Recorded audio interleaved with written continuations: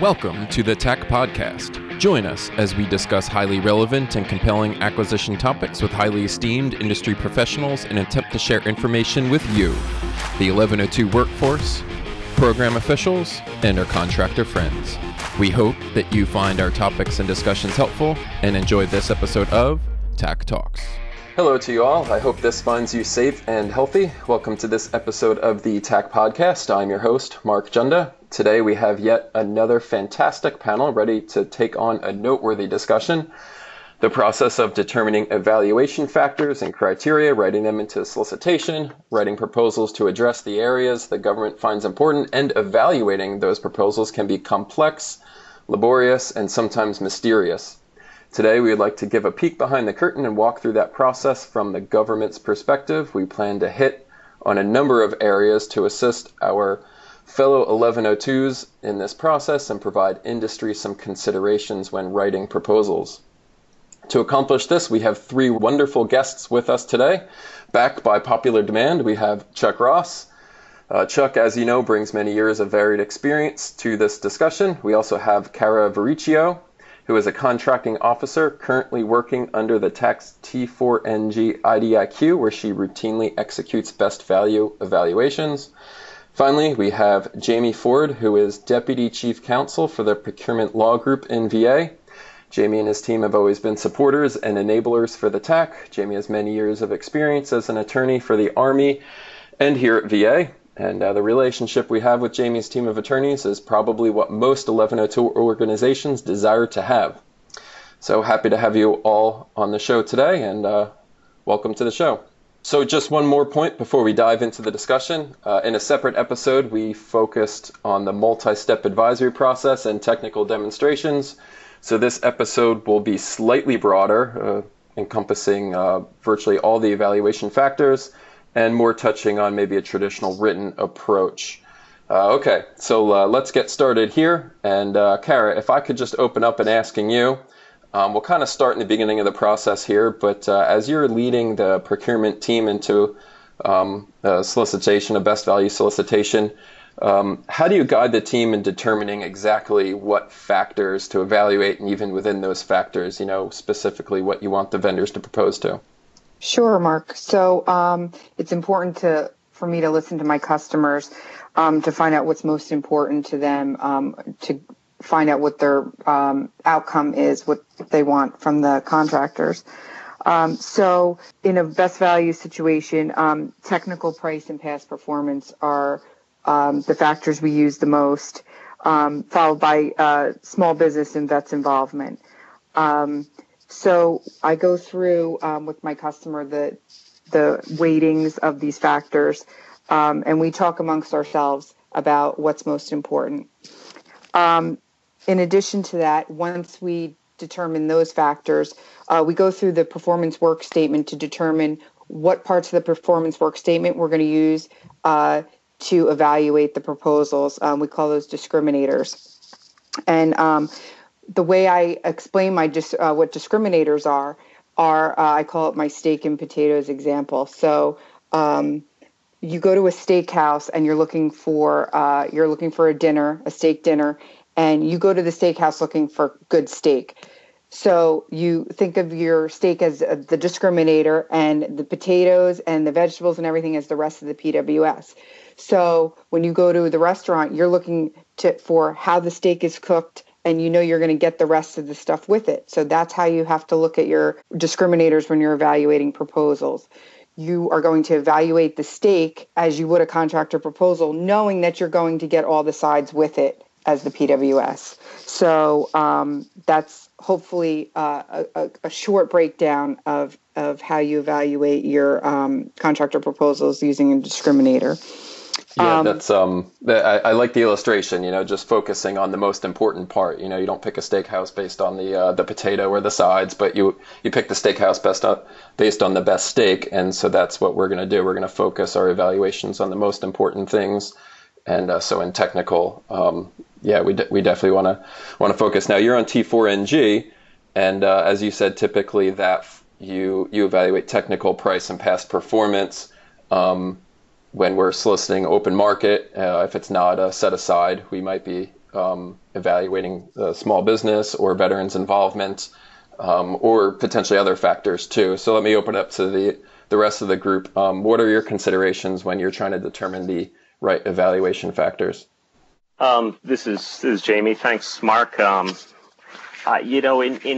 looking at this question, I think the most fundamental thing, it's along with the steak example, is what are they willing to pay price premium for? When we're doing a best value trade-off, as we often are, the real question is for the technical people, what areas of the PWS would you be willing to pay more for, the price premium? And ultimately that you really should kind of guide what your evaluation factors are, what your discriminators are going to be, and ultimately as we evaluate. There's a lot of discretion in evaluations, but the biggest, most fundamental point is we are going to lay out in the solicitation what we're going to do, and offers should focus on what we've requested. And as attorneys reviewing evaluations and solicitations, we're really just going to be ensuring that we have evaluated how we said we were going to evaluate. The PWS paragraphs, we said we were going to evaluate the factors and basically to ensure we are consistent.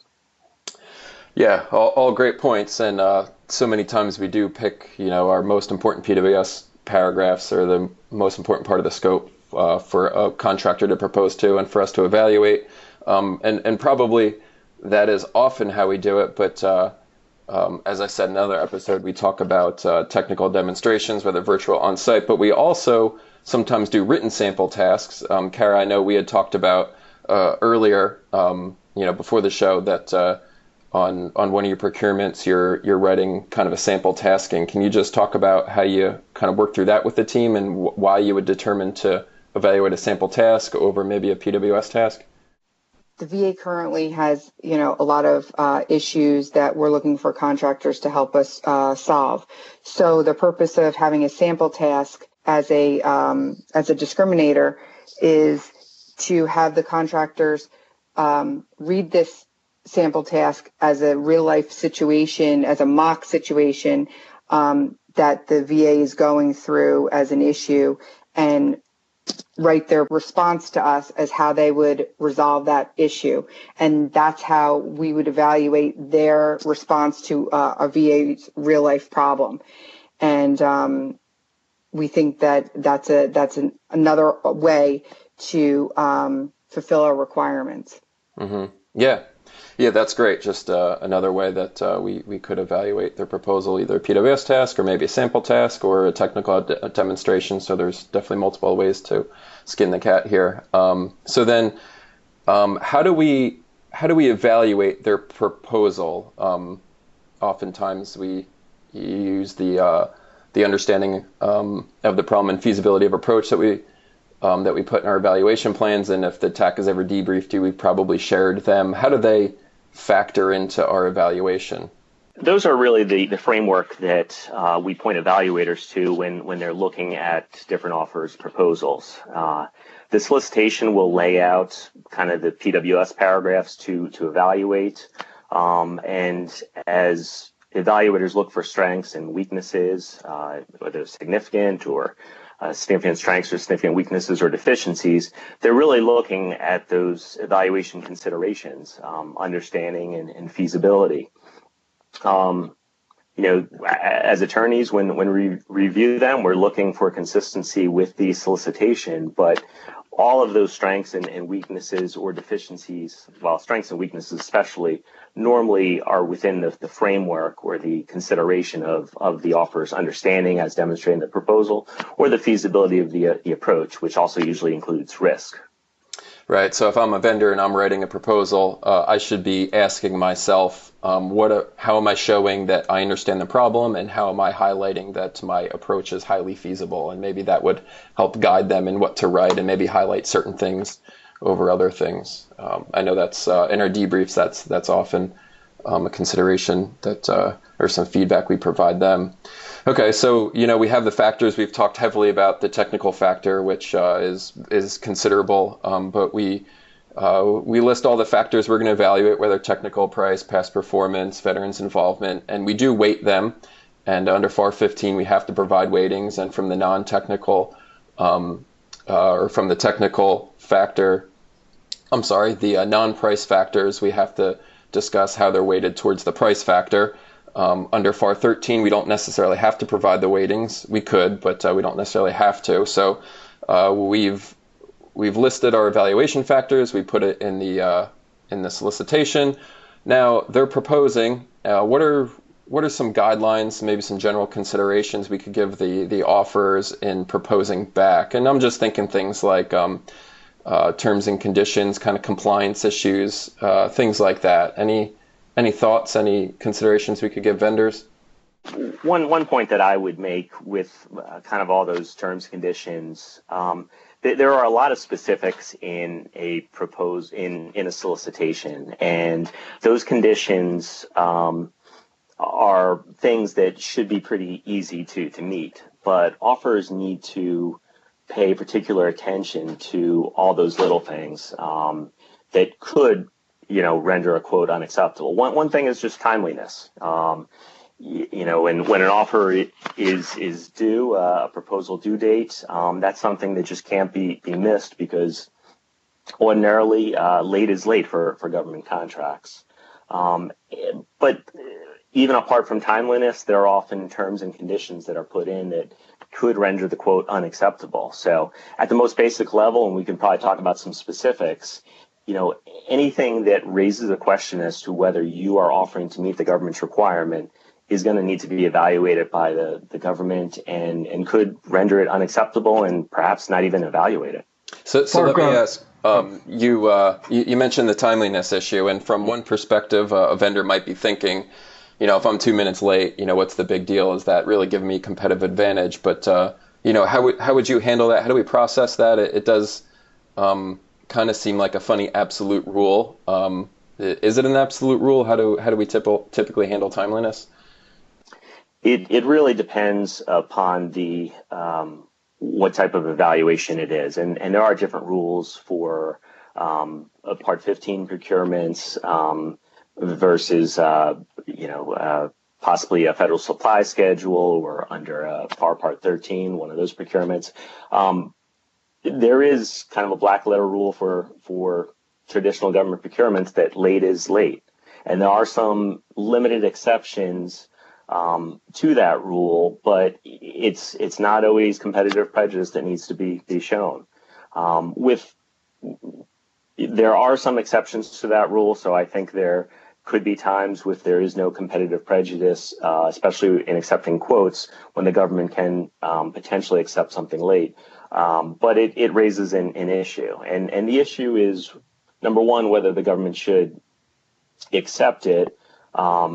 If that late quote or late proposal is accepted and is evaluated, that potentially raises a litigation issue at the other end. So an offeror could look at it as, well, it's not a big deal, but it's something that the government needs to deal with initially, and could also be a litigation issue if that offer is successful. In my experience as an attorney, any protest litigation about any issues, I mean, the protester is going to go through the proposal, the circumstances of it, and when it was received, any term or condition that could potentially take an exception to a requirement is going to be raised as an issue. And we just want to avoid all those easy issues. Yeah, so it definitely puts the government in a precarious position if we get a late proposal, and we have to figure out how to deal with it. Chuck, what are your thoughts on this? Yeah, so if offerers have questions regarding terms and conditions, it's better to raise those during the solicitation period before the proposals are due. Oftentimes we're seeing offerers pepper their proposal with assumptions. If they contradict something that's already spelled out in the contract, that's one thing. But oftentimes there are assumptions that, perhaps we don't outline the time frame it's going to take the government to do something that's required for the offer to put a good price proposal together. So the offerer will take it upon themselves to make an assumption.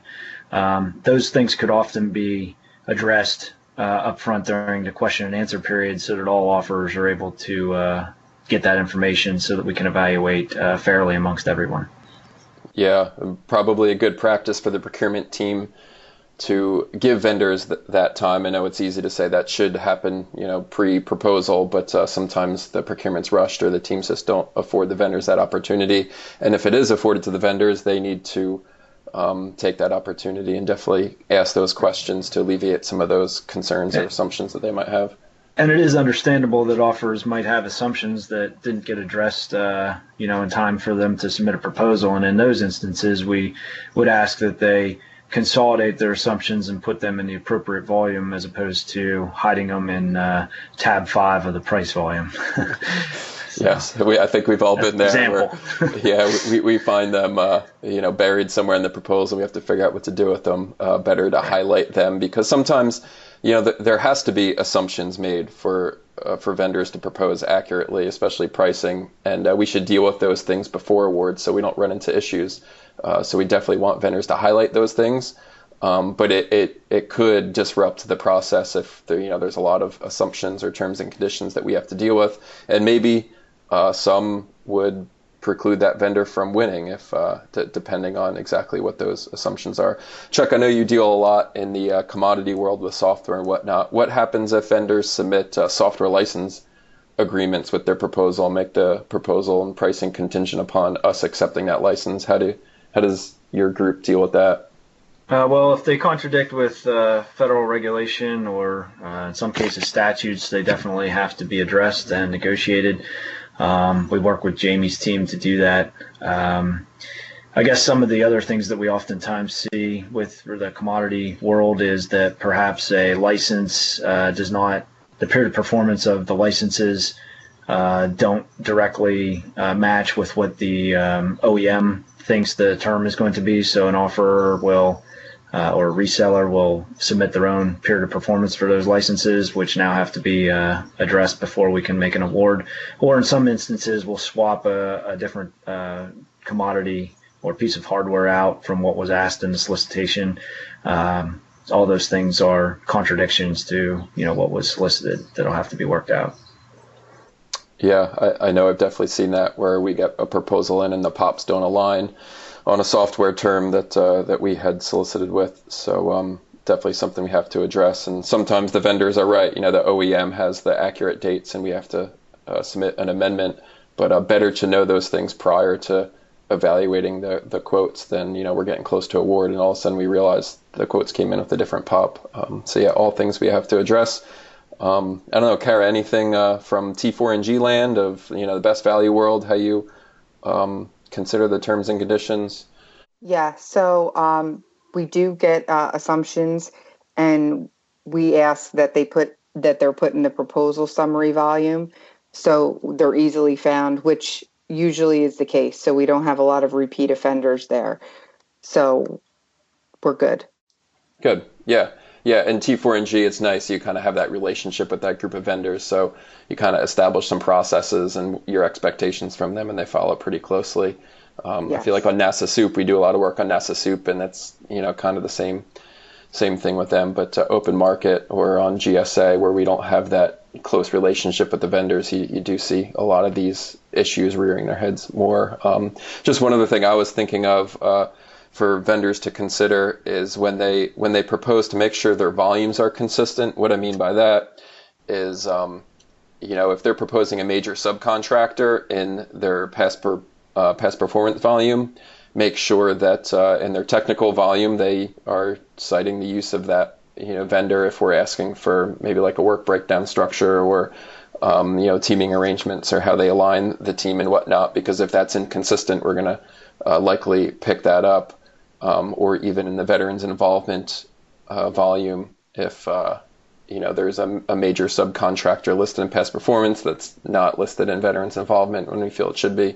Those are some things that we could run into some issues and maybe have to open discussions to resolve those things. So I don't know, any other considerations before we move on? I just want to add one more thing. That we want to make sure that the price proposal always reflects the technical approach. I've seen this in many cases where it almost seems like two different contractor teams wrote the proposal. So one contractor team wrote up the tech proposal and another contractor team wrote up the price proposal. So that's one thing that I just want to get out there, is to please make sure that those teams are synced up, because on the government side, you can definitely tell when two different teams are writing those proposals. Yep. No, that's good feedback for sure. So good. So now, a lot of times we solicit, and, vendors obviously might need more time, and sometimes it might be warranted, sometimes not. Chuck, I'm just curious from your perspective, how do you, if a vendor comes in and asks for an extension of the proposal, how do you generally give it to them? What are some considerations you might have? Yeah, I think we like to be as flexible as we can with extensions. Oftentimes if we feel we've given adequate time for an offeror to, put a proposal or a quote together, we would be less inclined to offer a multiple day extension. But, I think our goal is to get the best quality proposal or quote and have, the maximum amount of competition. So, when we can do that, and when the schedule affords us the opportunity, I think we like to be open-minded with extensions. Yeah, for sure. Jamie, anything from a legal perspective? I mean, how would you advise a client when they come to you and ask if they should extend the solicitation period? The government has a lot of discretion as to whether or not they extend it. We normally think it's a good idea to maximize competition. So to the extent that you can afford the additional days for a proposal, it's always defensible to extend to maximize competition. So that would be the default. But as Chuck pointed out, there's considerations. The time they need this service or product may preclude an extension, and those are all legitimate reasons. So the contracting officer has great discretion to extend or not to extend. But hopefully, at the end of the day, we want to maximize competition, so we normally want to extend. Well, good. Anything else we should touch on the writing the proposal, or how we evaluate? Any tips for the government side or the vendors? I would jump back quickly to what Chuck had mentioned about the software license agreements. We deal with them quite frequently at the TAC, and my group often reviews them. At a fundamental level, almost any commercial software license agreement that's not written with the government in mind is going to have many provisions that conflict with federal law, that they can't be accepted by the government. So I just want people to be aware those issues are going to have to be worked out ahead of time. If there is a software license agreement that a contractor needs to have attached as an addendum to an order, that there is a process for that. But the terms and conditions in that software license agreement will have to be negotiated with the government. We typically have a governing law clause that sort of lays out the rights and what the government's won't be accepting, and won't enter into any agreements just clicking on the use of a software, or the shrink wrap agreements that we used to see, and that protects the government somewhat. But the bottom line is, with the software license agreements, they can be incorporated into government orders, but we'll be working through a lot of terms and conditions, and it's really unavoidable with some of the statutes that the government has to follow. Yeah, I know. There's periods where we can go a few months and I don't see one of them, and then we'll over a few weeks I'll see 10 software license agreements come through. They seem to all hit at once, and I know we typically send them to your office to look at, and they are very difficult to work through. Oftentimes they're numerous pages, they're 20-25 pages, and you're really getting into some legalese, and they do take some time. There's nothing that can stop a procurement in its tracks like trying to negotiate one of those, and there might be a reason for it, and if it has to be negotiated, obviously we will, but they are difficult, and it is at times tough to bring the sides together. As you know, we're under, as you alluded to, certain statutes that we can't just not follow, and the vendors have to realize that. I know, Chuck, coming from you, any closing thoughts? Anything you want to bring up? No, I think you guys covered it pretty well. One thing we did talk about assumptions and things. The other thing that we look for a lot is any kind of like contingent liabilities that are thrown in proposals. Those are pretty much no-goes from our standpoint, or would have to be seriously negotiated. But I think those instances are rare. So good. Well, thank you all. I guess we'll close out the episode here, but hopefully the listeners have some good considerations to follow, maybe some tips for proposing, and kind of we'll peek behind the curtain to see what we're up against and when we evaluate. So as I said, hopefully you found it all beneficial. So with that, I appreciate you all being on, and I wish everyone the best. As always, we must remind you, the Department of Veterans Affairs does not endorse or officially sanction any entities that may be discussed in this podcast, nor any media, products, or services they may provide. We thank you for listening to this episode of TAC Talks and hope you found it helpful. You may direct any questions or feedback to Mark Junda at mark.junda@va.gov. Until next time, my friends, may our contracting officers be given wide latitude to exercise business judgment, may program officials successfully manage contracts to deliver goods and services to our veterans and the American people, and may our contractors support our needs and be prosperous.